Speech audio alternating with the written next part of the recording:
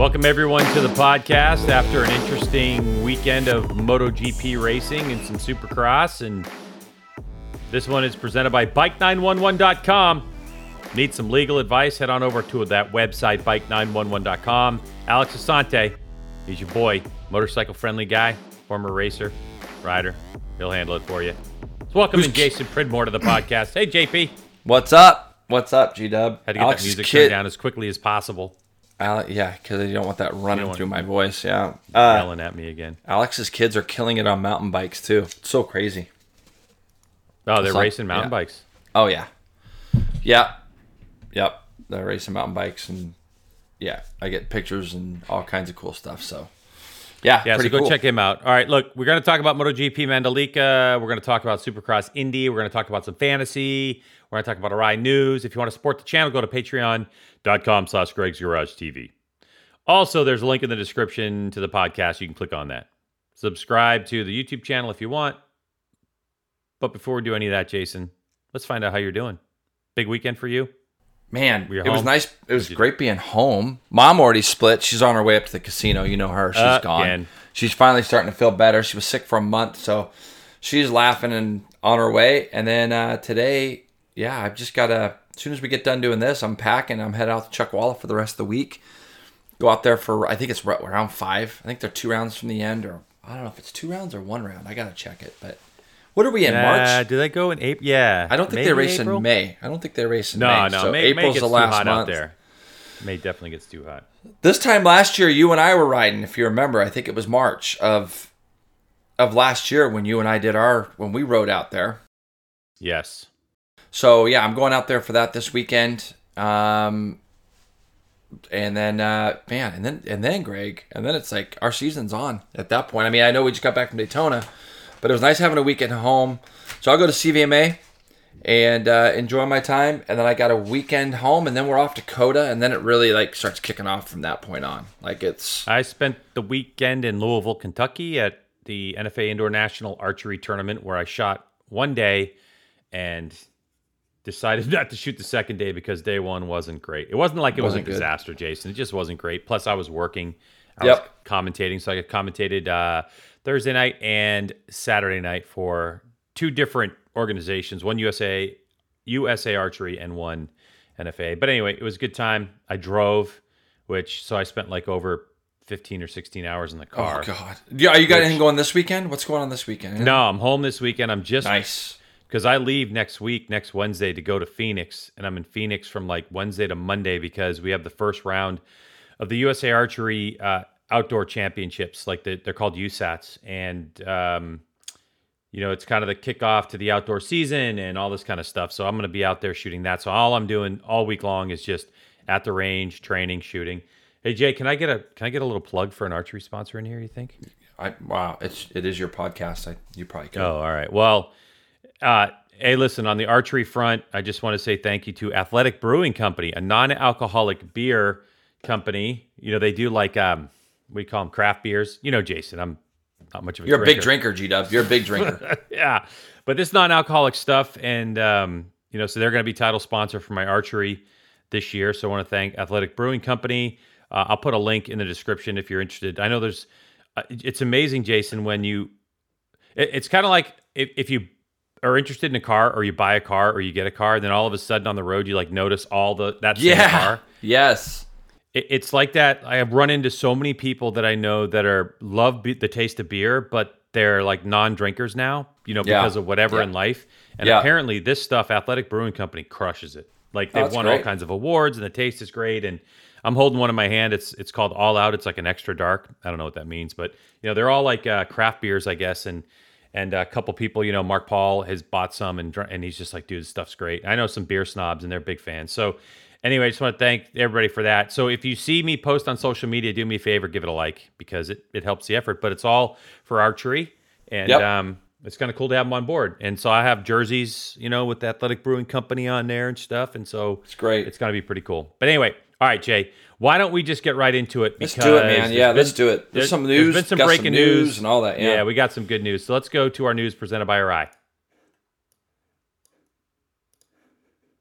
So let's see. What am I going to do today? Hey, how about the ProShade system? It's Arai's answer to the internal sunshade by having an external drop-down sunshade as opposed to one that's positioned internally between the shell and the EPS liner. Impact absorption performance is not diminished. Maximum EPS thickness is retained across the front and the sides of the head, where an internal drop-down lens and its pivot mechanism would be located, allowing optimal rider protection. Also, it allows Arai to keep their Snell rating. So another reason to go check out AraiAmericas.com for more information. All right. Thank you, of course, to Arai. And if you play our MotoGP Fantasy, you could be winning yourself an Arai helmet. All right, here we go. Oh, yeah, and don't forget, Jason, you've got to go to Europe at some point and get that Arai baseball hat signed by Johnny Ray for the winner of that Patreon podcast thingy that we're doing, too. Fantasy that we're doing. Yeah, he might win it, that would be painful.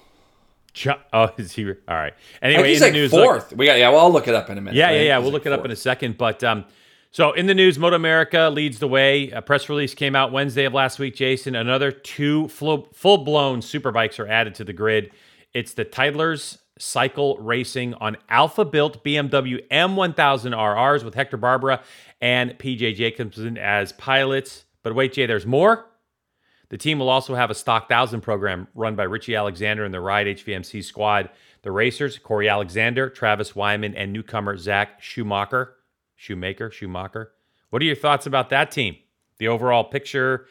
I know you've known about it for a while because you're an inside expert, as it were. Good. It's really good for the footprint of our paddock. I mean, it's nice that we're going to have essentially a new team.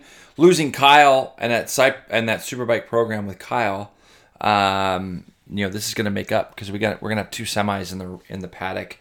Obviously, Ride HVMC and Richie, Corey, they all had theirs last year. They'll be back. They were out testing for 4 days last week to get up to speed a little bit. They were out at Chuckwalla. I know Travis flew in from Daytona a couple days later. On the Stock 1000 bikes? Or on the Stock 1000 bikes, yep. Stock 1000 team. The other team, I think, is back in Florida where they're basing. So they're going to go testing. I think there's some rumors of them testing in Texas or somewhere like that. So some of their stuff is taken. Obviously, Greg, you know what it's like getting a new team together, a new project, new bikes, new everything. It takes a little while. Yeah, Dave Weaver's running that program, and I feel for Dave Weaver. He's got a lot of stuff to contend with. I mean, just finding great personnel, too, to work on the bikes late in the game is a toughie. Tough one. So what do I think about it? I think it's great. Zach Schumacher's a really nice guy. I met him at Road America last year. He's good friends with Dougie, our Doug. And so... Anyway, so he introduced us, and Zach's a super cool kid who I think will learn a lot this year, having, Corey and Travis as teammates. He'll learn a lot from those guys. Now, Superbike side of things, I think it's gonna take a little while for those guys to get up to speed in the sense that new project, new bike, like stuff's still coming together. And what are we, 3 weeks from COTA? 2.5, 3 weeks, something like that. So I think for those guys, COTA is. I mean, even though it's the starting point for our Superbike Championship, COTA is going to more or less be a testing session, I think, for them, gathering as much information. It'll be nice to see PJ back in the paddock as a rider. We haven't seen him race now for a couple of years, so PJ's back, and when you look at Hector Barbera, he earned this. I think that. Coming from that older model bike that he was riding with Scheibe, and I know you got some news coming up on that as well, but it looks like, Hector's going to be on a newer, better bike. And BMW as a whole is making a huge push, aren't they? I mean, they're making a big push overseas. They have a major footprint in the British paddock. Our paddock now we're going to see a lot of BMWs. I saw Nolan Lampkin's going to be on a BMW too. There's going to be a lot of guys on BMWs. More than we've seen. And they've made a big effort in the club race scene as well. So BMW is really pushing this bike. It's a tremendous motorcycle. I've ridden it. It's a really, really nice bike. And so it's great for our series that we're going to have, a couple guys back in the... We lose Kyle in Superbike. We kind of gain PJ because we get PJ back into the paddock. So we're at least our field won't be getting skimmed. On the Alpha side, I'm pretty sure Alpha is the company contracted by BMW to do like the World Endurance like kind of official bikes, but they're not the official World Superbike bikes, but they are unbelievable, like a build, and they're open, they're a customer bike. Like anybody can go order one from Alpha if you have the dough. Right. So that'll be really good to see the development and get inside that team and talk to Dave Weaver and find out exactly if there's input from the States to Alpha, or if you just kind of get what you get and then you can develop the bike beyond that. There's so many questions to be answered there. But Jay, you mentioned Scheibe Racing, and there was a time there a few months ago where Scheibe put everything up for sale and then he took it down. So I had automatically thought he sold his stuff, but apparently he didn't. And now he's coming back to Moto America where we didn't think he would. And he's bringing along Ashton Yates, a 24-year-old. So it's still that 2016 BMW, but keep in mind that at multiple Moto America events last year with Hector Barber on board, that Scheibe's bike was setting the fastest trap speeds. Now, that doesn't mean you're getting around the racetrack fast, but it means that the motor at least has some legs. So for Scheibe, he's continuing to to race with Ashton Yates. What do you think about Ashton now on a superbike? Well, Ashton's capable. I mean, he's a very, very good rider. Felt like he kind of had a good program last year going, and you could see his kind of loyalty to Honda, and maybe nothing ever materialized. Now, that said, and I don't know if you know this more than I do, but in the press release or whatever you might have read about Ashton coming and riding for Scheibe, did it actually say he's back on that old bike, or do we think that maybe Scheibe sold some stuff and got a new bike? Do we know? Yeah, I made a phone call. He's on the old stuff. Okay, got it. All right, I just wasn't sure, so it's good that you did that. So for Ashton, it's probably one of those things where he thought he might have had something going with Honda, and it doesn't look like that's the case. Because I think Jeff May's got a couple things going with Honda. That's what brought Jeff back into the paddock. He's riding a stock 1000 bike and a super bike, I believe. It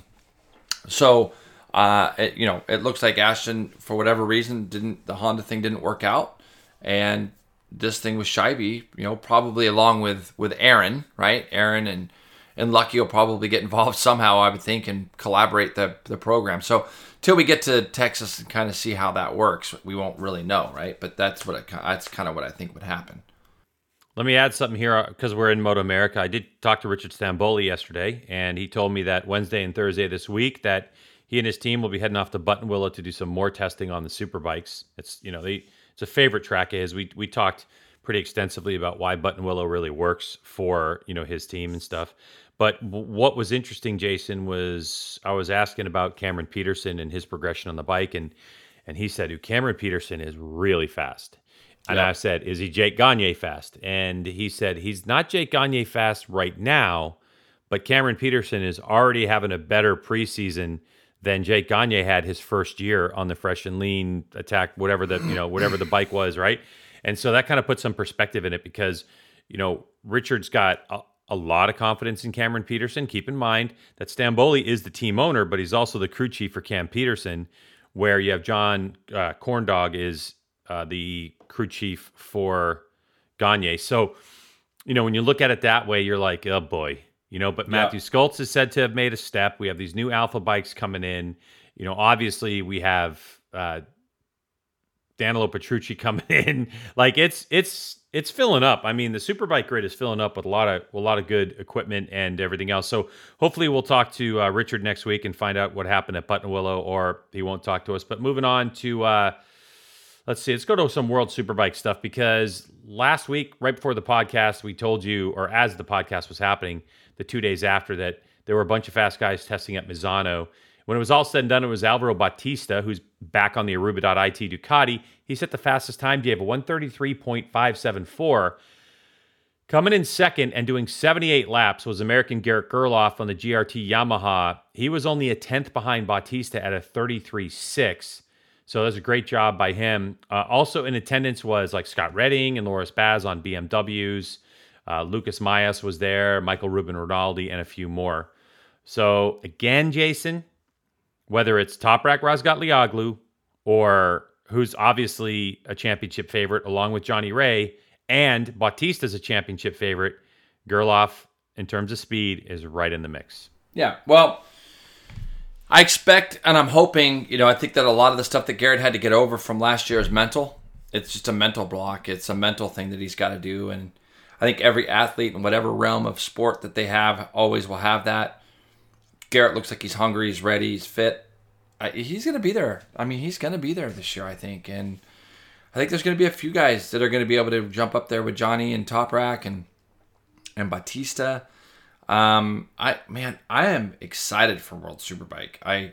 When's their first race, G-Dub? When are they? Are they April? You know, it's funny you say that because I was like just getting ready to click on it and check it out. You. So yeah, but I think Garrett, if Garrett can just get back to racing and like he knows how to race and have some of that controlled aggression, you know, like let's get up there, let's race with these guys, let's let these races play out, let's see what's going on, and then we can kind of go from there. You know, April 8th through the 10th is when we get to hear our boy Steve English yakety yak on the microphony thingy. Yeah. So that is the same weekend as MotoGP Austin. That's exactly so they are right. boning us. The World Superbike calendar is boning us shitless. Where are they at? They're at Aragon. They're at Aragon April 10th and 11th during MotoGP, and their second round is the Motul Atlanta. Dutch. Isn't it the same weekend as us in Atlanta? Same weekend as Atlanta. Yeah, that's right. Yeah. So good job. And then their third round is the same weekend as our VIR. As VIR, yeah. At Estoril. At Estoril, yeah. Yeah, it's just brutal, huh? So then World Superbike goes to, they go to Italy, they go to UK, they're going to Czech, France, they go to Catalonia, they go Portuguese, Argentina. Yeah, no, it's good. Indonesia, and then the Australian one's the only one right now, round 12. That's kind of up in the air for them. But everything in Australia is up in the air. Last bit of news, Jason. Yeah. It's a rough one. I mean, seriously, if you're a Marc Marquez fan, if you saw morning warm up, Marquez, I mean, he flew high, hit his head, another concussion for him. On his way home, he started to have another bout of the diplopia, which basically means that his vision is jacked. Now, he said on social media, JP, that it's not as bad as what had happened during the offseason that kind of put him back in training and threatened, I don't know, did he miss one test? Or I think he made all the tests, but... I think he missed one, didn't he? I thought he missed the first one maybe, and then he recovered or whatever. But it's bad, dude. During that time, I remember reading a bit about this diplopia, and, you know, all accounts that I read, and I am absolutely no medical doctor, a love doctor, but no medical doctor. He's not paying attention. Yeah. I can see Jason right now, and he's on his phone, so I'm just making jokes that are spot on, that are dead nuts spot on, so funny, but, you know, they get no laugh. So hopefully out there in podcast land, you gave a chuckle to that one. Nonetheless, the stuff that I've read about it, JP, says that it only gets worse from here. That it's going to progressively get worse. You can't see how something like that can get better, can it? I mean, how can something like that get better? I got to think every time dude, I cannot believe how big that is, and we'll get into it when we talk about MotoGP in a minute. But man, those, and I daren't say that I'm assuming. I know you've had a couple of crashes and high sides, but I don't think you've ever had an off throttle high side. And I was trying to think back of whenever I had, and I could only think of one. Maybe because I hit my head so many times I couldn't remember any of the other ones. But now, when you mean off throttle high side, explain it, because I've only had one high side, Jay, and it was off throttle, but mine was no front brakes. I got on the rear brake on a cold tire, and it launched me. You know what I mean? Like it wasn't. So mine explain, was the same. Mine was the same. Mine was off throttle, no brakes, and I just kept tipping the bike in, waiting for the front to go, waiting and waiting and waiting. But I just came out of the pits, and they had put a brand new rear tire on. And so as I was tipping in, I kept waiting for the front to go. And I'm like, I'm going 40 mile an hour too quick for the apex. 60 mile an hour too quick for the apex of this corner, waiting for the front to go. And I got to such a lean angle, and I'm like, God, it's got to go, it's got to go, it's got to go. Then the rear snapped around and high-sided me at Brno. And at Brno, yeah. And mine was turn one at Road Atlanta. That's right, on that Buell. I remember. Buell, yeah. Yeah. So basically, if you listen to Marquez's throttle on his onboard, he's going through those fast rights, and he's kind of just let off the gas, tipping into the fast one. He's like kind of modulating throttle, but it's not like the thing is screwed on, and the thing snaps around on him. And that's people, you know, I saw comments, why didn't TC control that? Well, it didn't control it because he was off throttle. Yes. And he was modulating, and that's why the thing snapped around on him as violently as it did. And dude, I'm sure, I don't know how you were probably working or at your tournament there, but I was watching it live. Actually, it would have been really late for you. I was watching. Yeah, it live. yeah. It was. You were in bed. It was something o'clock in the morning, and I was sleeping. Yeah, you were. I was watching it live, and I'm like, well, that's. You got to think with each one of these things. Like, I'm sitting there and I'm putting myself in his position, which I could never do. But I'm like, okay, I've won 8 world championships, 9, whatever it is, and it's like. It keeps on doing. You're 29 years old, right? Yeah, you can literally retire, never have to do another thing in your life if you want. And to be fair, I don't think the Honda's that bad. We'll get into some of this when we get into MotoGP, but you just got to feel for the guy. You got to just think it's horrendous, isn't it? So let's jump into it, G-Dub. Let's jump into this Grand Prix that we just had at Mandalika. I'm very curious to get some of your insight or your ideas or thoughts. We haven't talked about that much as far as the race weekend goes. Greg and I usually do a pretty good job of leaving what we want to talk about to the podcast. This week, it was really interesting because as we saw with World Superbike, Mandalika poses some threats when it comes to weather. Very tropical, it seems, out there. And when it rains, it doesn't just rain. It absolutely monsoons. All the way lead up into this race, Greg, I think the concern was over the racetrack and where they did some big repaving. That looked okay. And I want to talk a little bit about the track itself real quick before we get into the Grand Prix, because I don't know about you, G-Dub, but when I watched it from World Superbike perspective, you know how like when you and I will talk about racetracks, I'm like, oh my gosh, I'd like to ride there. Or, oh my gosh, I want to do that.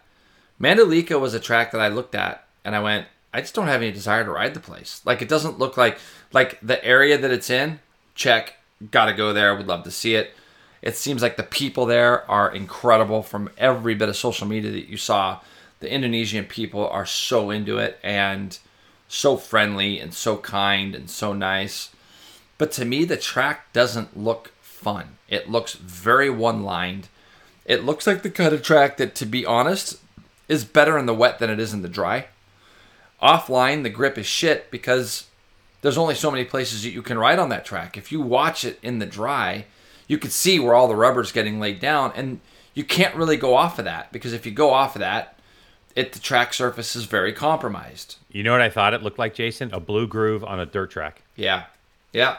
You know, where it's like, you know, and they had dirt track in Dallas. We're going to talk about that next week. But when you see that broadcast, if you ever see it, you'll be like, if you get off of that blue groove, your race was completely over. Your host. And that's kind of what it looked like at Mandalika. So I agree with you on that 100%. The track to me is more raceable in the wet than it is in the dry, because at least then the surface gets washed off, cleaned off, and the way the rain comes down at that place, it comes down so hard that it does clean the surface of the track. So I sit there and I watch that track, and I contacted a few people that have ridden there and that kind of thing, and I kind of said, like, what do you think of the place? And when you look at the kind of accident that even Marquez had, it's a very strange accident that we don't see very often. It's a kind of thing that you don't see. And I know that the Hondas and the Suzukis were struggling with the Michelin tire at that specific track. So when you look at stuff, it's like, I don't know, man. I mean, I'm going to ask you, because you and I haven't talked about it, but what do you think of the track at Mandalika? What's your overall impression of it? Well, I mean, you know how, you know, it's there's just nothing like.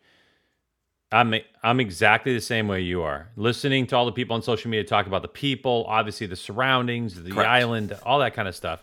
But there's nothing that I saw on that track that would lead me to believe like, wow, that's a unique characteristic, or that's really different. Mm-hmm. I really want to go give that a try. Right. There's nothing like that. So for me, the track itself was kind of like, meh. The story of the weekend wasn't so much the track; it was that they got it done. And I've done a deeper dive into like what happened with the track, how close they were. Dude, they were within days of having that race canceled because it was such a struggle to find like just paving equipment and people to do it. And, you know, it's an island, you know, it's crazy. And those guys crushed it to get the track better. They did. They did. They made it better. But they have to repave the entire track. I believe they're going to try to repave the entire track before World Superbike gets there at the end of the season. Yeah, and okay? Now I will tell you why real quick. All right, yeah, so it's really inconsequential, but I'll just tell you why. So basically, when you make an asphalt mix, there's different components to it, and one of the big components is the aggregate that they use, the stones that they use. And ultimately, when they paved it first, the stones were out of spec and they weren't inspected properly. So, being that the stones were too out of spec and larger, they were the GP bikes were spitting stones up, and that's why, if you remember at the test, people were getting pelted with rocks. They were having bruises. They were going through radiators. They were breaking windscreens. There was even a rider who broke a face shield on their helmet because they took a rock, okay? Yeah. So that was it. So basically what happened was the FIM went in there and they said, nope, we're not having this race. It's too dangerous. It's just dangerous. It's hurting people. So they said, okay, well, these are the dangerous areas. We can get it repaved. And in reading the story that I read that interviewed the guy who designed the track and everything else, it was very interesting and very, very difficult to do. So they put a rubber band or Band-Aid on it. Sorry. Yep. They put a rubber band on it. Yeah, they sure did. They put a Band-Aid on a rubber band and it worked for the most part. If you hear, there were still at least one rider took a rock in the radiator that put him out of a practice session or a qualifying session or whatever in the MotoGP class. I can't remember who it was. It was one of the satellite Ducatis. But so a little bit better on that front. I agree with you. If you can use all that racetrack, it's great. It was much more raceable in the rain. There were more line options. There were some areas where there's standing water, I think, that needs to be addressed in a couple really critical key corners. Like early on, you have that right-left, like real quick transition. Yep. Alex Rins got caught out there a couple times, kind of like, so you flick it back and you're in the standing water bit, and now you can't get the drive that you want to get because you're like, holding your breath because it's kind of deep water. So I think the same thing. I think the track was meh. And yeah, I just think it is kind of meh. It's you want to see it as a mainstay. Some of the other problems that look like they talked about how much people just could hardly wait to get there, have the riders get there. I mean, they were treated like absolute rock stars the whole time. But then maybe the economy wise, the ticket prices were so high, a lot of people couldn't afford to go. Oh, so, no, I didn't read any of that. Oh, that's good. So they were talking about, it not being as packed as it could be. All the people in Indonesia that were just dying to go to this thing, but the ticket prices were so expensive that they literally couldn't. And I don't know if all that's true. That's just what I read and I saw, and it's like I heard people talking about. Did you see the post that Quadraro bought, like the little girls that were trying to sell bracelets and stuff in the paddock all weekend, bought them ice cream stuff? Yeah. I mean, that's the thing, dude. All accounts say it's great, but it is, yeah. But then to me, it's just like the track isn't the greatest. But let's get into some results, and we can look at some stuff. Now, Greg, I got to be honest. You're gonna laugh at me, and I'm gonna take heat for this. But when I was watching it live, okay, so Saturday night, race itself, I've got it live, and it's raining, and I finally got to the point where I'm like, okay, I can't keep my eyes open, and I know it's gonna get rained out. So all I was looking forward to was waking up Sunday morning, grabbing my coffee, right, and watching MotoGP race. I'd already watched Moto3. I'd watched Moto2. And for whatever reason, I'm really curious if anybody else had this problem. But even right now, if I go to the MotoGP website and try to watch the race, on my computer, everything's magnified like 2 times. So every photo or every picture of, like, I can't get, it's like everything is magnified. So you're extra close up to me right now, if you know what I mean. Okay? Oh, yeah, easy. Okay, you ready? So you're going to check and see if you got it sorted? But no, I think I literally sort it for you. Well, thanks. I literally couldn't watch the race. And I tried fixing it, and I was like, I finally just got, you know me when it comes to computers and shit. You dumb. You just straight up dumb. There's no question. And I'll accept it. So when you talk about watching this race, did you get to watch it? Yeah, I watched them all. Okay, I didn't get to watch it. So I didn't get to watch it, which really is frustrating. I've got the results, but I didn't get to watch it. So you're going to know a lot more about this than I do. I'll go through some of the results. Is everything on your screen like the icons on your desktop? Is that all magnified twice, or is it just like your web browser? No, it's nothing. I can click on Moto 2. I can click on Moto 3. I can click on I can click on highlights. Everything's normal. But when I click on the race itself, and I don't know what it's like now because I haven't looked, but when I click on the race itself, everything magnifies like like twice. Okay. Let me just. Yeah, I'll fix that I'm later. Clicking on it. I'm clicking on it right now just to see what it does. Okay, click on it now and see what it does. This is good. This is really good. Podcast listening. tech support. Yeah, this is great. Well, I mean, how can we have Jason Pridmore not watch a MotoGP? No, now race? it's fine. Okay. Let me see. Yeah, I think it was just a setting. Like there's probably something that you hit. No, everything's fine now. Why don't we sit here for 46 minutes and wait for you to watch the race? Yeah. Why don't we just chill? I'll watch the race. And no, then, yeah. let me tell you about the race, Jay. So, Miguel Oliveira is gridded on the third row. He gets an awesome start. He worked his way right up to second quickly. Yep. And oh boy, who was leading in the highlights? I saw him make like a big move, like right off the bat, like through turns, like you say, that little right-left switch back, and I'm not going to say I saw it coming. I did put him on the fantasy team this week because I just felt like Oliveira is like ready. He definitely had a bounce back weekend in the dry as well, and I put him on my fantasy team too. And so, yeah, but it doesn't matter, dude. I had freaking both Hondas as gold, and I had Miguel as silver. So it was like, oh, dude, I scored like 30 points. It was absolutely horrendous. I know, I can't believe I beat you guys, but let's go. We got Oliveira, then we got Quartararo, who I think great result for him, ending up second. Zarco, what about Zarco finishing third? That's impressive. Miller finishes fourth, guy that we know is good in the rain. Rins gets up fifth with Mir sixth. For Mir, this could be the weekend, Greg, that I look at if he is anywhere in the championship hunt towards the end of the year. Because if you watched him in practice, man, he was on the struggle bus. I think he qualified 18th, didn't he? 18th. He was so far. We've never seen that out of him. So he was having some big issues going into this. And how about Rins' bike catching fire? Did you see that? Yeah. I don't know why. Well, I mean, look, it's easy to Monday quarterback it, but when I see it on fire, I'm like, turn right, put it in the gravel. Just go crash it in the gravel. And he's like just riding along and just ghost rides it. And the gravel's right to his right. If he pulls off into the gravel and just dumps the thing. Anyways. Yeah, that's true. But for Suzuki, for them to get 5th and 6th out of the weekend, I thought was a huge bonus for them. Morbidelli gets 7th after qualifying well and getting a 3-grid penalty for the practice start violations that he had. Brad Binder, Aleix was 9th. And how about Darren Binder? You know what's great about the Darren Binder story? How about his brother finished half a second ahead of him?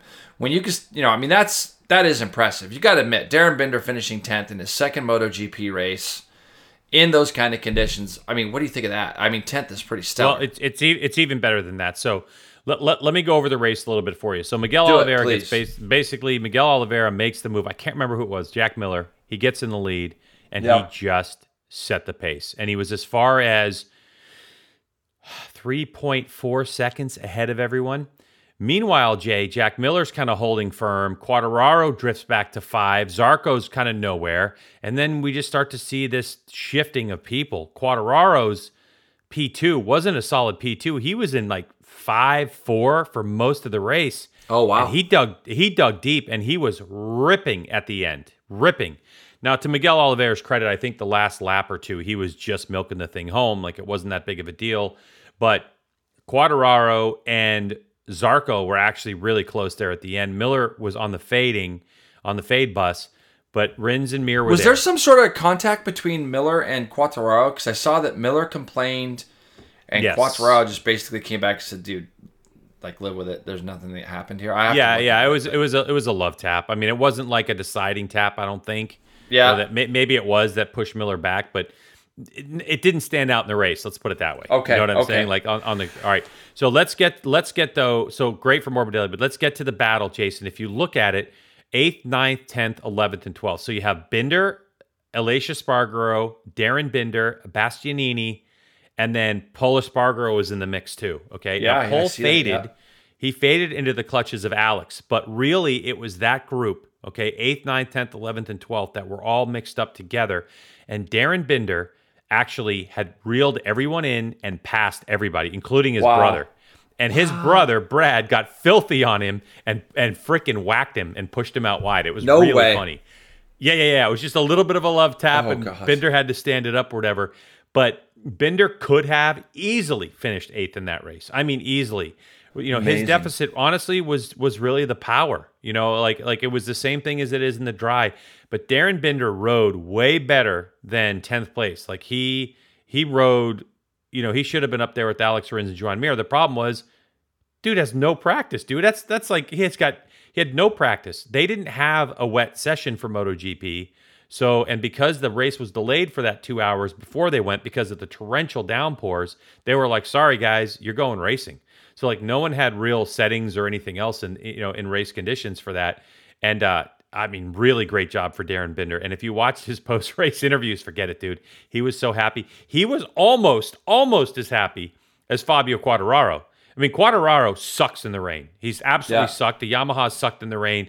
And he's come out and said, Quartararo P2 goes, that was a win for us. Are you kidding me? Like, he was more happy than Miguel Oliveira was. It was incredible to see. Zarco was pretty stoic after the race. Like, listen, we had an opportunity. We blew it. Zarco basically said, it took me too long to get the feel for the bike. Because Miller just goes like, I got you. And boom, and he set the pace. And Miguel Oliveira gets right up there and he goes, no, okay, I guess we're going this pace right now. And then after 2 or 3 laps, he kind of saw, oh, okay, I get it. I have this much grip. Obviously, the electronics are good. And then put a nice little pass on Miller. And then that was the end of that. So it was an entertaining race. It showed us a lot in terms of, dude, KTM, wet weather setup on the suspension side, but more on the electronic side. I mean, Miguel Oliveira was absolutely shredding that racetrack. It didn't matter. And those damn Michelins look like they have grip for days in the wet. Yep. No, it looked good. I mean, I saw the highlights. I did look at the highlights, and what you're saying right now, I'm looking at Brad Binder all the way. I mean, hey, who's Brad Binder's teammate, by the way? Who's Binder's teammate? Come on. Who's Binder's teammate? Brad Binder's, or not Brad Binder, Darrell Binder's teammate. Who's Darrell Binder's teammate? Dovey. Yeah. He didn't finish though, right? I saw that he pulled off. No, he didn't finish, dude. Most people they don't even remember that right now. You know what I mean? Like, I feel so bad for that Yamaha team and Dovey. Yeah, but he's not finished. There's no chance. I don't think he is. But I'm looking at, like, from Brad Binder, he was 32.4 back, and you go just back to Bagnaia in 15th, 35.7. So it was only 3 seconds. So that's a big group of guys coming across the line together. Bagnaia had a good pace, Jay. Yeah. Bagnaia had a good pace, but he ran off. He had an incident where he ran off and had to really slow down. But he was kind of, like 5th, 6th, 4th kind of pace if he hadn't run off. I hate that there's not more that we can really talk about on this weekend, but it was a weird weekend because it was like on Friday it was like wet but drying, and Saturday they had like so Saturday for FP3 it was wet, and then they only got really one good solid dry session. That was FP2, and then FP3 was wet, so nobody could really improve on their times from the day before to get themselves into the deal.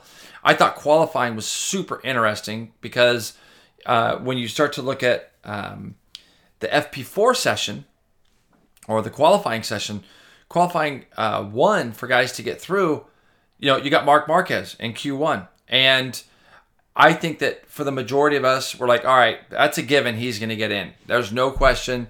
He's getting in. It's going to be simple. And as with everything else, it's never really that simple. And, Bagnaia is in that session. Joan Mir was in that session. I mean, you got all these guys that are in that first session. And you're trying to pick, okay, well, it's going to come down between Marquez, Bagnaia, and Mir. And you go, wait a minute, Marquez can't even get close, and he crashed 2 bikes within 6 minutes of each other, both losing the front. Those were his second and third accidents of the weekend. Keep in mind, he crashed in the first session of the weekend, then he crashed in Q1 twice within 6 minutes, both same kind of accidents. And Greg, not only was he crashing, but he was still half a second off of getting into the session as far as what Bagnaia had done. You look at 2nd, 3rd, 4th, 5th. They all did 31.6s. So Bagnaia got through Q1 with Di Giannantonio, who's a shocker to me. He gets through, rookie, which I think that's a major accomplishment for that team and for him. Marini, Bezzecchi, and then Marc Marquez. Paul Espargaro was off. He couldn't get through.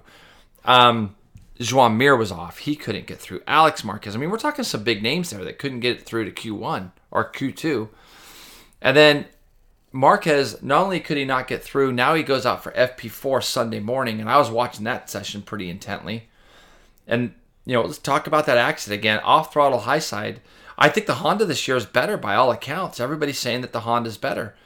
But if you look at the Honda and the Suzukis on the weekend, they were really nowhere to be seen. Rins could throw a lap here or there. Mir couldn't get close.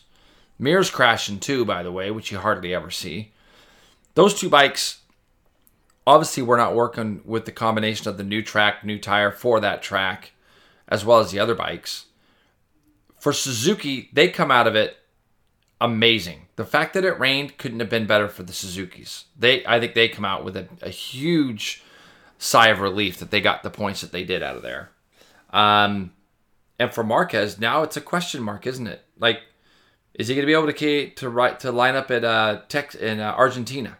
No, in 2 weeks' time. No. Don't they go? Do they do Argentina? Do they do Argentina and then they go Argentina Coda back to back, right?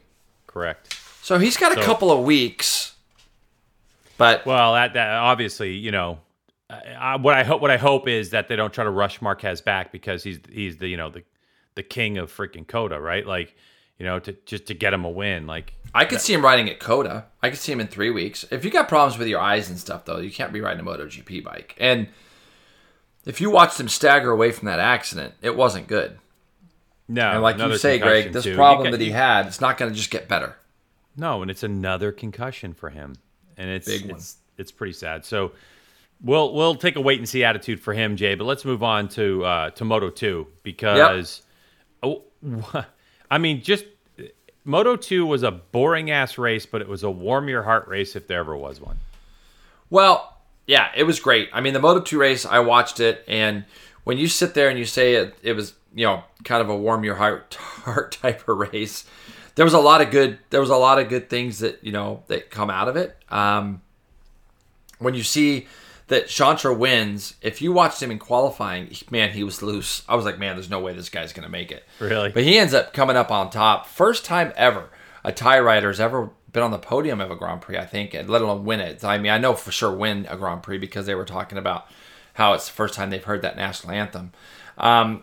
Vietti ends up second, the Qatar winner. Canet third, who ended up second at basically second, third, and fourth with a podium from Doha. But Chantra ended up winning this race. Fifth ends up being Augusto Fernandez with your boy Agura sixth. This Fermin Aldegar, that kid's not getting enough play. Like, you realize he's a teenager still. This is his first full season. He is going to be... He's on a Bosco Coro. You know what I mean? He's on a unreal, dude.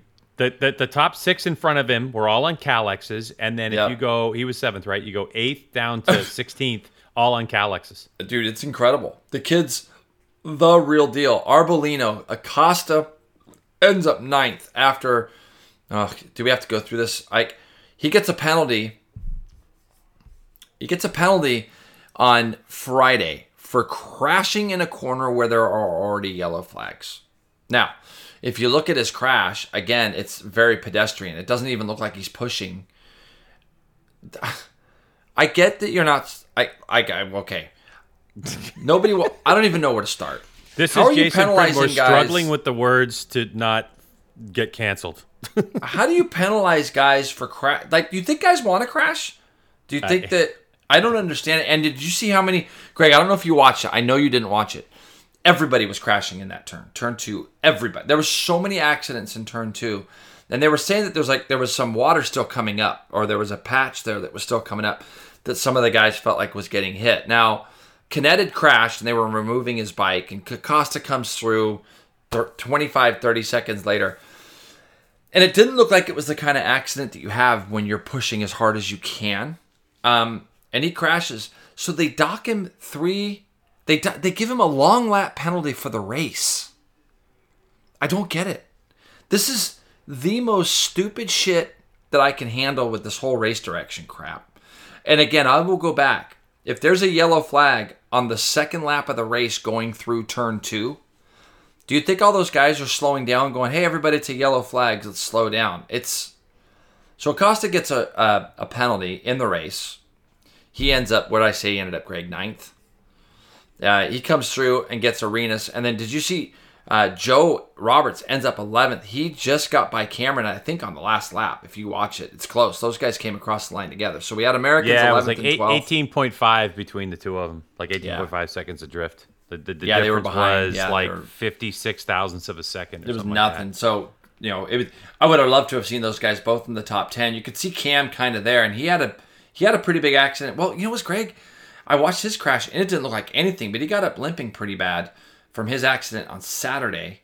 Navarro ends up 13th. 14th is Alcoba, and then Ben Snyder ends up 15th. I think STK had a bike problem. I saw a photo of him, and it looked like linkage or something maybe broke. Don't really know. But like a chain link or like the linkage? Linkage for the shift linkage. Oh, the shift linkage. Shift linkage looked like it broke. So Chantra wins, and he didn't do the first round because I guess he'd had surgery on his. He had a wrist or pinky problem on his finger. One person said wrist, one said pinky finger. I thought so. But I kind of went back and forth with. I'm going back and forth a little bit with Alex Lowe's during the race. Like, hey, are you watching Sam? And dude, I don't know, man. Like watching that race back, watching the first two races. I know Sam's not been in the best of health going into Doha. He's definitely better now, but he's thinking differently. If you watch that race, it's like I almost felt like he's going, I'm going to take these fourth place points and keep going. I mean, it's a big, long season, and it's kind of an attitude that we have never seen out of Sam. And I felt really solid about what he did there. I didn't think Jake Dixon would finish the race, and he didn't, sadly. I thought Jake Dixon putting that thing on pole was amazing. It was great. But he ended up not finishing the race. So right now you got the championship is Viete, Canet, who I think is going to be riding real smart for the whole year too, and Lowe's. Those are your top three for the weekend, or for the points. What was your takeaway from this? Did you have any big takeaways? No, other than Chantra just dominating? That was kind of the biggest thing, and that's why I say it's feel good, because there's just so many stories attached to it. I mean, the guy's top finish in MotoGP has been fifth. Fifth to a win, and he did it in such great fashion. I mean, he had a really good race. There was the last lap, and he didn't say it in his post-race. The guy was so like bouncing off the rev limiter in the post-race press conference there with Simon that he didn't really, talk about the race itself. But Correct. If you noticed on the last lap, he had a moment there about 4 corners to the end where his foot came off the peg, and I don't know if he was waving or didn't look like it. Yeah, but I thought it was great because, Jay, you've been around racing a long time. You've had to get your first win out of the way before, just like everyone else who's won a race. And there are people out there that have been in this position that haven't finished the race because they just overthink it or whatever. And so I just think it was great by Chantra. The question now is, what did his team figure out? Is it this just a one-off race thing for him? Is he going to go back to that 5th through 15th kind of position where he's been in the past? Or is this now a guy who's emerged on the scene and could mess up the whole idea of Vietti, Canet, and Lowe's in this championship? And I'm going to throw Ayogura in there too. I can't wait to see what happens in Argentina. I just hope that we get a couple of races that we're in the drive for the whole race weekend, so we can start to see the potential of who's really a front runner in Moto2, who's really a front runner in MotoGP, because that's really what solidifies it for us, is being able to see who actually got the development. Is Suzuki working on a problem in MotoGP, for instance, to fix their extra power, right? And so now it's like, okay, is Chantra? Was it an emotional thing? Is it something that there were indeed a lot of fans from Thailand, in Indonesia? I mean, it's not close, but it's not too far away either. It's not the same country, but it's like, was there some extra motivation there, or did the dude just love the racetrack? Yeah. And did they find the setting? But the thing we know about Chantra now that we haven't known to this date is the guy's got podium pace. Yeah. Well, when Greg, what was the fight video? What was when we were kids and you go to the casino? What was the really famous fighting video game? He looks like somebody from the video game. I can't remember what. Oh, like you know what I'm talking about. I love his look. Yeah. I love the fact he did so well. I think he's going to be there. He was there in the drive for this weekend.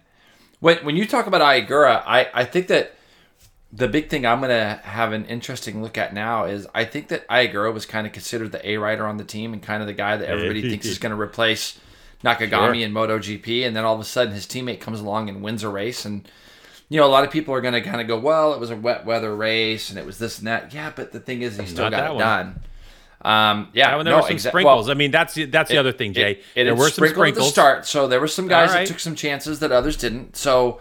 talking to Sam, he's like, we'd missed a little bit on a setting and I had a couple little bit of warnings and then I saw that some sprinkles on my windshield and he's like, I just thought to myself, you know what? There's nobody behind me. It's the second race of the year and I'm still recovering from injury probably, right? Correct. There's 22 races. Let's not give these guys more points like by trying to chase them and beat them. Sam's day is going to come. Canet's day is going to come. Vietti is going to win more races. We haven't seen Acosta up front yet this year. We will. Fernandez will be another guy that will be up front this year as well.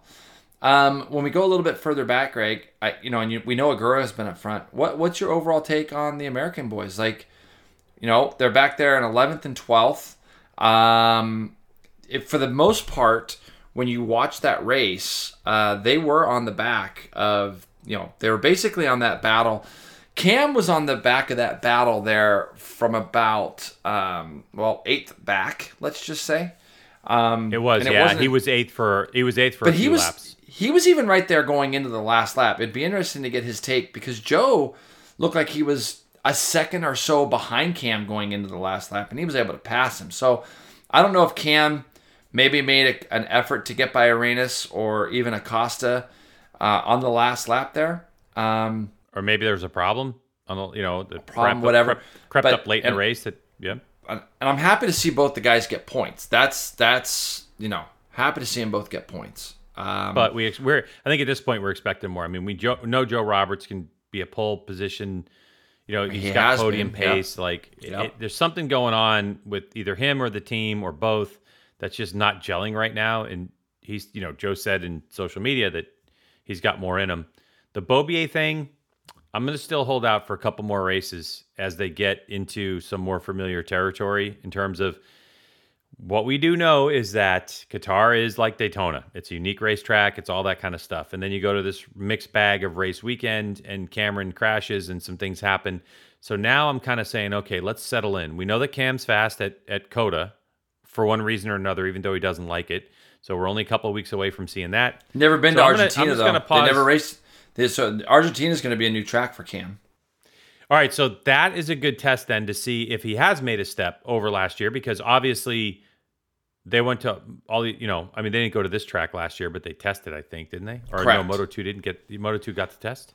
Yeah? I don't think Moto2 did go there, just MotoGP. Right. Yeah. So that's the test, okay? As we go to these new racetracks, how is his baseline setting? How is his understanding of the bike and the tires and how you have to ride it and all those types of things? I mean, Cameron Beaubier is way better talented of a racer than 18.5 seconds back from Chantra, Vietti and the likes. I mean, or if you look at Vietti, Canet, and Lowe's, and you look in that mix, you're like, all right, he's 15 seconds back. He's way better than that. So he's still got time to prove his potential. Jason, as well as I do, especially with the 22 race series, it's going to be those last 10 races that are really going to make the difference in terms of the steps. So yep.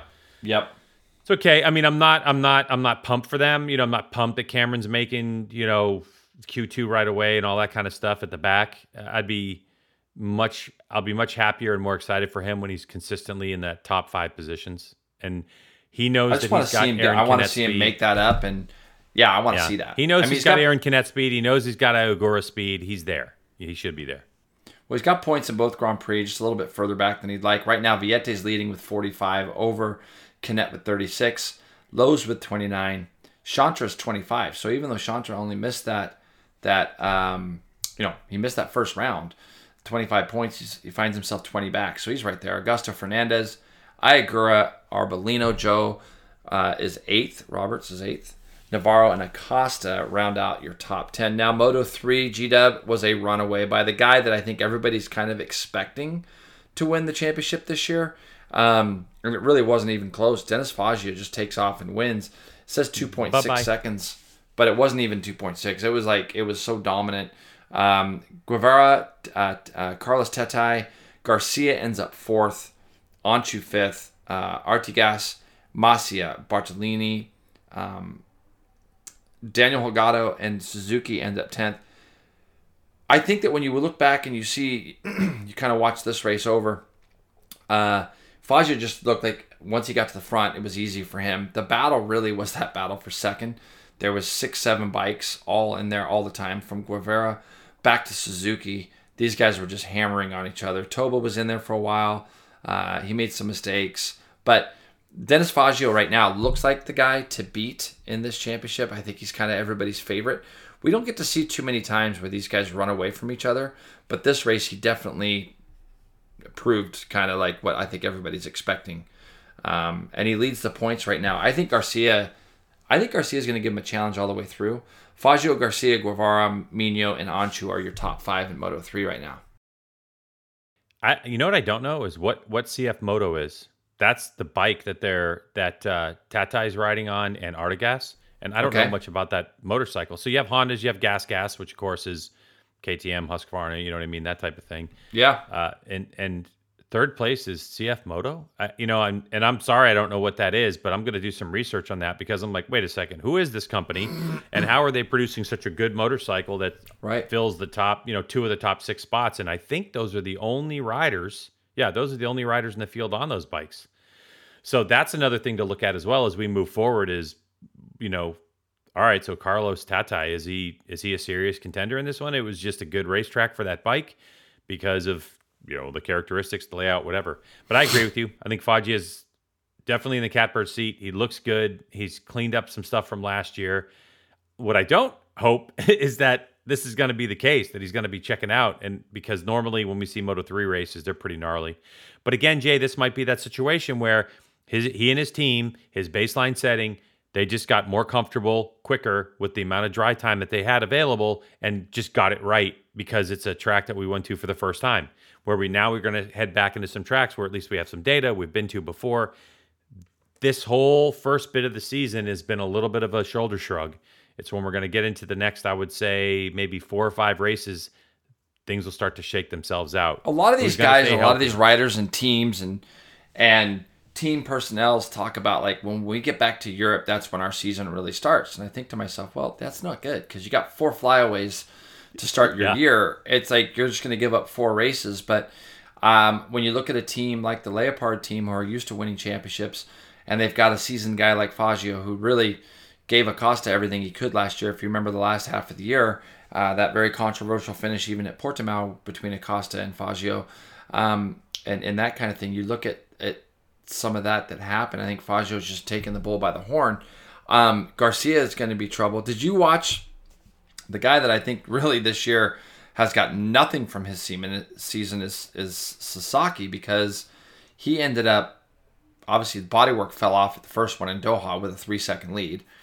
And then, I don't know if you saw, but he just absolutely cleaned out Mino at the end of this race on Sunday to get no points. I mean, that's Biaggi's team, I believe, the Sarah Galder team, and just got nothing out of any of it. And Mino, another guy who's going to be there for the championship, gets cleaned out. So these guys are all headed to Argentina. It's great. We're going to get to see these guys back to back.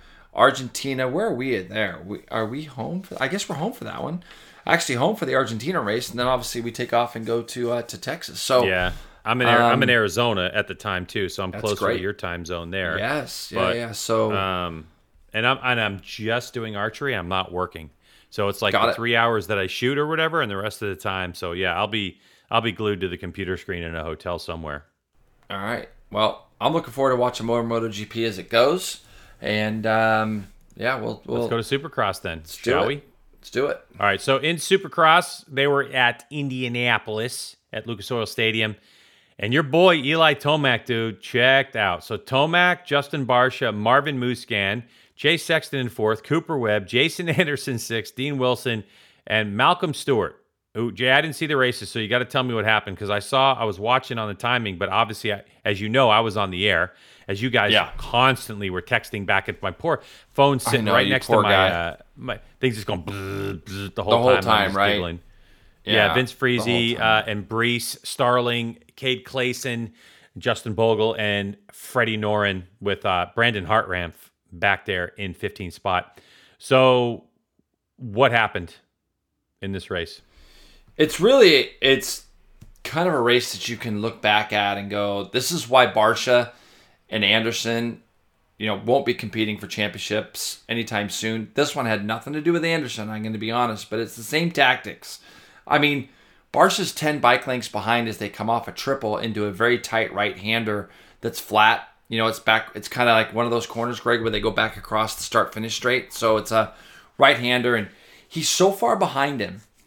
And again, I know contact, it happens. I get it. Contact happens in this sport, but it just seems like it's the same guys every weekend. And Barcia just legitimately cleaned Anderson out. It wasn't even close. It wasn't even a thing that's even close. And so Anderson ends up on the deck. Anderson at the time was leading. Barcia was second. Tomac, I think at that point, was third. And it was like Anderson had a little bit of a gap. And he takes a normal, what's normal? There's no normal line, but he takes a line that you see a lot of guys taking.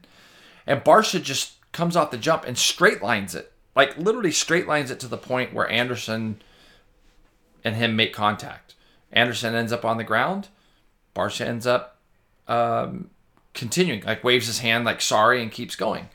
And, you sit there and you watch it and you go like, what is that? Like well, first off, you could never do it on a road race bike, what these guys do.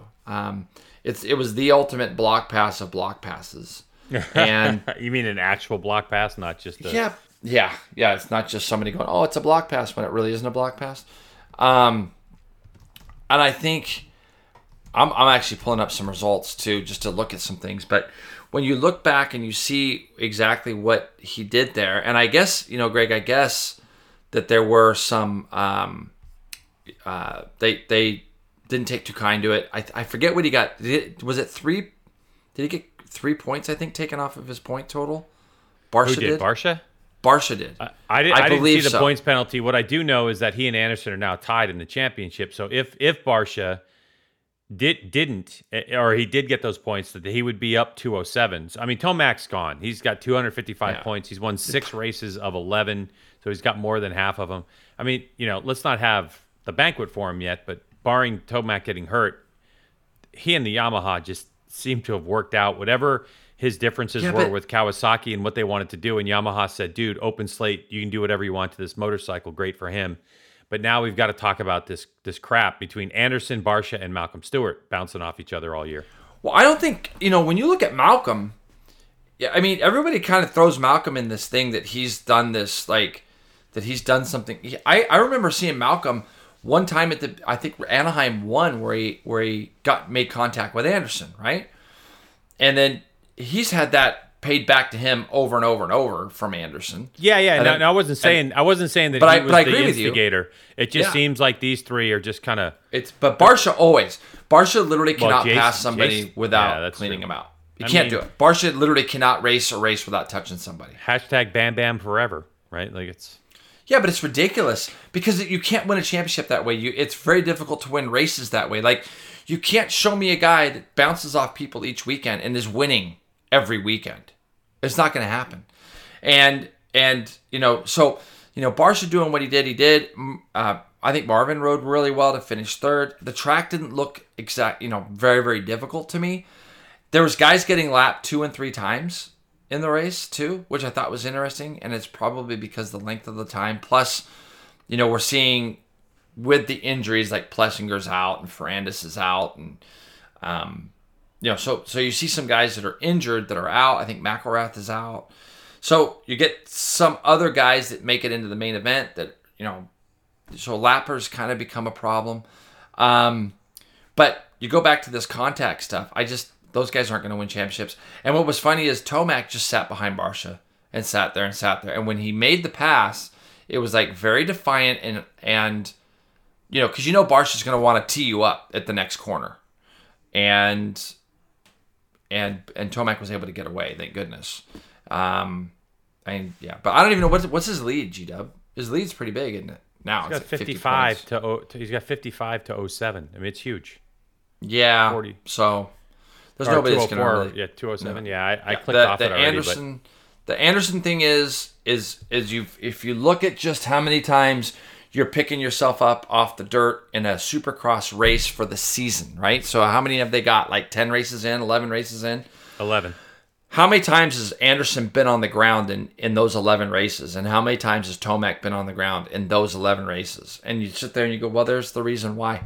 You know, Tomac's got this championship pretty much summed up. And yeah. And so the other great part of this whole story on the night, which I think is really funny, is that Alex Ray and I think, is it Devin Raper? Is that his name? We all remember his last name. They end up getting into a scrum. They actually get into a little fisticuffs, which I loved because nice. Raper actually looked like he cleaned out Ray from the video that I saw. The problem is that when Ray was getting back up, because the flagging is so shit in Supercross, it has been since like 1942, he ends up absolutely getting crushed by a third bike that comes in. He's literally looking back down the track, standing in the middle. He's standing there. Yellow flags are out. This guy comes along and literally like drives his front fender right between Alex Ray's legs and like cleans him out. Like I'm like, holy shit. Well, the next thing you know is you see Raper and Alex Ray fighting. But there wasn't even really a fight. Like they were just kind of shoving each other. And then they disqualify those guys from racing for the rest of the night. And then they promote it on their social media channels. Like, oh, look at these two guys fighting. But then you disqualify. Different departments, Jason, disconnected you. And I just sit there and like, this is what's wrong. Like, what the hell is going on? Like, so those guys shoved each other. Who gives a shit? They got helmets and crap on. Have they ever been to a hockey game in their lives? It's like they didn't let them line up, G-Dub. They didn't let them line up for the LCQ because they shoved each other. That was ridiculous. Come on. And then they promote it. Like, hey, look at... Like, Supercross is a gentleman's sport. Like, you know what I mean? You have guys in the bouncing off of each other just to go through a corner. Like, I don't even know... You guys hit each other in midair, but get off the bike emotionally charged. Where did the decisions teenagers, get made early 20s, from these people in race direction? Dare you? Who makes these decisions? Like, if nothing else, you want those guys lined up back on the line. Everybody wants to see what's going to happen. Who's going to beat who? What's going to happen here? Why would you disqualify them for the night and then you promote the fact that they're fighting? You're idiots. Like, I don't know. I wouldn't be doing it if I was in race control. But you know what, Jason? I've also never done the job, so I'm not the qualified person to comment on it. Wow. But I agree with you. From an entertainment perspective, it makes 0.0 sense to disqualify those guys. Having rivalries. I mean, if it was the 80s, there'd be nobody lined up on the grid because everybody was fighting back then. And it was like, you know, when you've got a helmet and stuff on and you're protected and you're shoving me, I'm not that worried about it. You know what I mean? I'm not worried at all. Like what is going on? It's like getting in a fight in full leathers, or it's like people when they fight in football. It's like, dude, you literally have dressed for a fight. Okay. Don't you love it when football players take off their helmets when they're in a fight? Like, why are you taking your helmet? Leave your helmet on, dog. Why? Why? The only time you take your helmet off is to swing it at somebody, and that will get you ejected from the league. You know, that's a deadly weapon, so don't do that. It's okay if it's on your head, but take it off and swing it. It's a problem. I don't get it. Anyway, so the fact is that they end up disqualifying those guys. And the reason I bring it up is because I had Alex Ray. There you go. So that's all right. That's the real reason. You know what we did, Jay? We skipped over MotoGP Fantasy, by the way. So we got to get back to that. Yeah. So sorry, people. We're gonna. Yeah, I know you're. All right. So let's go to MotoGP. So, anyways, that's Supercross in a nutshell. Jet Lawrence dominated again. Yeah, blah blah blah blah blah. And we'll talk about that fantasy in a second because I don't want to talk about that fantasy. But I absolutely stunk in MotoGP fantasy. Sorry to skip over it, folks. But we're gonna blow through this real quick. So I dropped down. I dropped down to 136th, but I don't even know how to pronounce that. Meist Racing, Miest Racing. I'm looking it up. Hold on.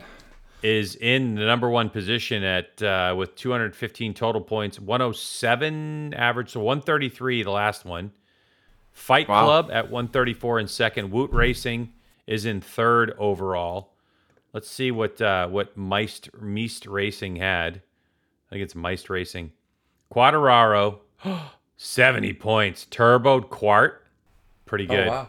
Turbo Quart got Rins in gold at 20, had Suzuki at 26, Morbidelli at 11 in silver, and Bastianini at 5.5 in the mix. I'm thinking Fight Club is I think I know who that is. Forza LC in fourth, Tennessee Jed. All right, Jay. So let's see. What do we have?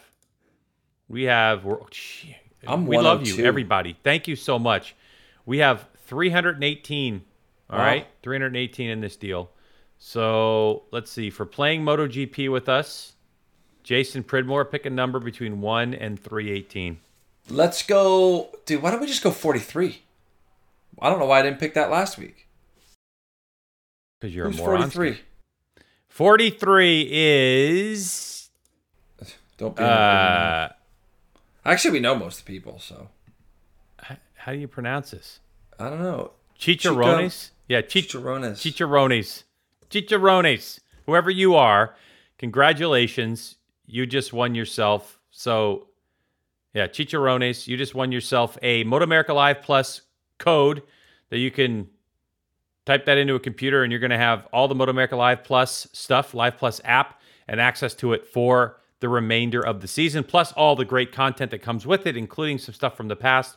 So, Chicharrones, as opposed to Chucharones, I guess. Dude, there's reach out to me on the social media, Instagram, Twitter, whatever you can find me. Just send me multiple messages.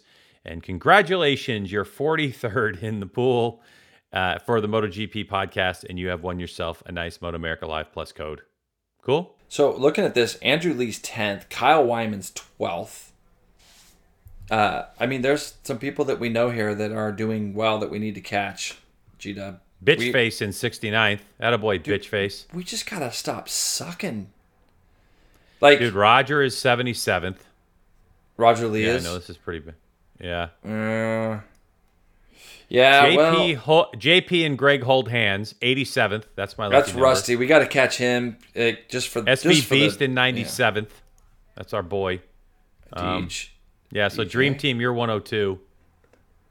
I know. There's a few people that were doing really well last year, including myself, that stink. Chuck Axman is in P19. Is he really? Yeah, he's just ahead of Masshole. Wait, no, I don't get that on mine. You say 19th? No, Chuck, 119th. 119th, yeah. Chuck Axman's 119th. Way down the list. Okay, good. I'm beating him. So how about that? So Greg and I are in this other the other one. We're in this other fantasy with Uncle Skip, where you get. God. Was there 22 riders on the grid or 21 riders? 24. There should be 24, but yeah. I mean, MotoGP. All right. Well, regardless, basically there was a blind draw. You have to have that many people in the actual deal. So there's 24 people in this pool. That you get blind drawed and so it's a draft pick. So like I was number 9 draft pick. So essentially what you do by 5:00 on Friday, you have to put in 9 riders that you think that you would love to have, and whatever process of elimination there is, if any of those riders are available, that's who I'm going to get stuck with. Well, the first weekend I got stuck with Enea Bastianini. Wow, how unlucky can you be? And then the second weekend here, he won. In case you missed last week's podcast, he won. I won that one. And then this week I get Miguel Oliveira. I was number 8 pick this week. I got Oliveira. So I've gotten win-win. So I'm not liked in that fan. I'm doing good in fantasy this year. I'm doing good in fantasy in RM fantasy too. So that's kind of like let's move over to RM fantasy. Now, the pulp, yeah. Yeah, so MotoGP, you can win yourself a nice Arai helmet, Corsair X. In the Pulp MX fantasy, you're going to win the motocross helmet that Arai has. And PM 140 won Indianapolis. Skip X27. Never heard of that dude. He finishes second. This is just on the actual weekend, Jason. Yeah. Shenzi 105. You know Shenzi 105. Shenzi 105 ends up P3. Pauly P27. In terms of our overall, PM 140 is still leading the way, JP. Yeah. Still leading the way. Yep. All right, over Rotten and Rotomoto. Has a huge points lead. It's like 100 points. 2,778 to 2,6. Yeah, 99-point lead. That's crazy. Saruskis. It is. And Uncle Skip is 6. He's crushing it. I'm in the top 20 now. I've come from a long way back. So frustrating to be in a pool with. Who? Uncle Skip. Uncle Skip's just pissing he's so me frustrating off, to be in a pool with, dude. It's brutal. Yeah, I'm not even. Let me see where I am. I don't even know where I am right now. You're so far back. I know I'm on at least page 2. Oh, there I am. 82nd. Oh, I climbed up the ladder. Oh my God, dude. I'm ripping up the ladder. Wisconsin Dougie's gone straight backwards, by the way. And he's on a good number, though. He is 43rd, but he was up in the top 5 for a while, and he's gone straight backwards. So if you go to Indianapolis and you look at 43rd, who do you see in there? Do you know how to do that, or are you dumb? Do what now? Oh, I'm not. What are you talking about? I thought I was 43rd. If you go to Indianapolis, I thought I was 43rd overall last weekend, but I'm not. I'm 42nd. Well, anyways. Bad boy Leroy Brown in 43rd, just ahead of your boy Kevlar was 44th last week. Anyway. Kev. Yeah. He don't care. Time to wrap he's up this podcast, Jason Pridmore. He's down there in Costa Rica with his legs up, watching, sitting on the beach somewhere. So good for him. Okay. So you can join us. There's links in the description of the podcast. Yeah, we're doing this next week. Next Tuesday, it'll be good. Wait, not a lot to talk about. We'll talk about some CVMA we're going to talk about stuff. So we'll talk CVMA, we'll talk Seattle Supercross, and we will talk American Flat Track. Some flat track happened over the weekend.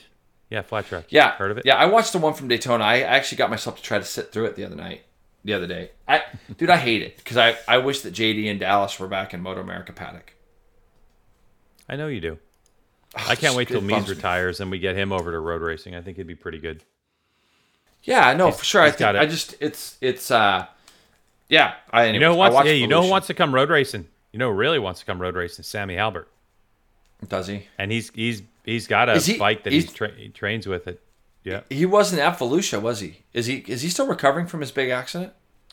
He is semi-retired. He's recovering, but he's done with flat track full time. I think, if you think about it, Sammy's brother passed away racing, and then he had that huge crash at the end of last season at Charlotte, and he had said in an interview that's going to air on the show the AFT show this week or whenever it's on, that his family thought he died, dude. I mean, he was flying through the air so big, got knocked unconscious and wasn't moving. So, but he's definitely trying to find a way into the road race paddock, in the Twins possibly or whatever. And I think Sammy, he's got an affinity for it, and he's done plenty of like track day stuff. I think he's got a Suzuki 600 or something like that.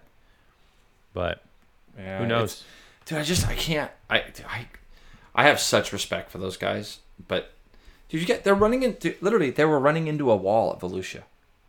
Yeah, they're running into the wall, and I'm like, how is this even real? Like, I just can't get into it. And I text Raj last night. And I said, Raj, what's your impression of dirt track right now as it sits? Because obviously the Haydens being who they are and what they are, and you should see the response I got from Raj.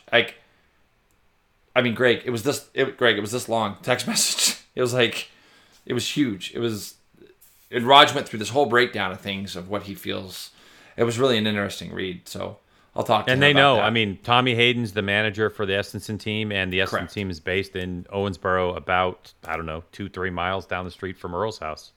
Yeah, and let's be fair. House. It's like there are guys being able to make a living in dirt track, which is great. I mean, Raj even states that even in the singles class, there's guys that are getting salaried to ride. So that much I love. I appreciate it, but it's just like it's always something. Raj told me this week where did they go this week? Were they in Dallas? You said they're in Texas. Dallas, at Texas Motor Speedway. And he was explaining to me, he's like, Jay, he goes, the problem is like, it's you have a 10-lap race or 10-minute race, and then you've got an hour to the next while they're track prepping because the track is so shit. And I guess at Volusia the lights went out, and this and that. So, anyways, but we'll talk some dirt track next week.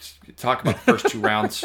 Yeah, gee, everybody, you can't wait to hear that, can you? After I'm that a horrible person. Send off from I'm negative Nancy. I'm sorry. I'm not being negative. Downer. I'm being realistic. Is there anything I'm saying that's really wrong? No, you're not. But we'll get into it a little bit more because we're just fans of dirt track, and we know too many people that race in the series, and we want dirt track to be successful. Neither one of us are of the mindset that one person likes one sport and it's competition. Like, if you watch flat track, you don't watch road racing. I mean, there are plenty of people that watch Supercross that would never watch road racing, never watch. Correct. I like to see all of it. Yeah, me too. And so that's, it's not that bit. We want to see all motorsports successful because it helps us all in the long run. Yeah, that's exactly right. Well, all right, look, have a great week. Have a great weekend. I will, obviously we'll be staying in touch. Hey, everybody, thanks for listening. And whatever you do this weekend, enjoy it, because after this weekend, your weekends are going to be full of racing each week. So enjoy it. Talk to you.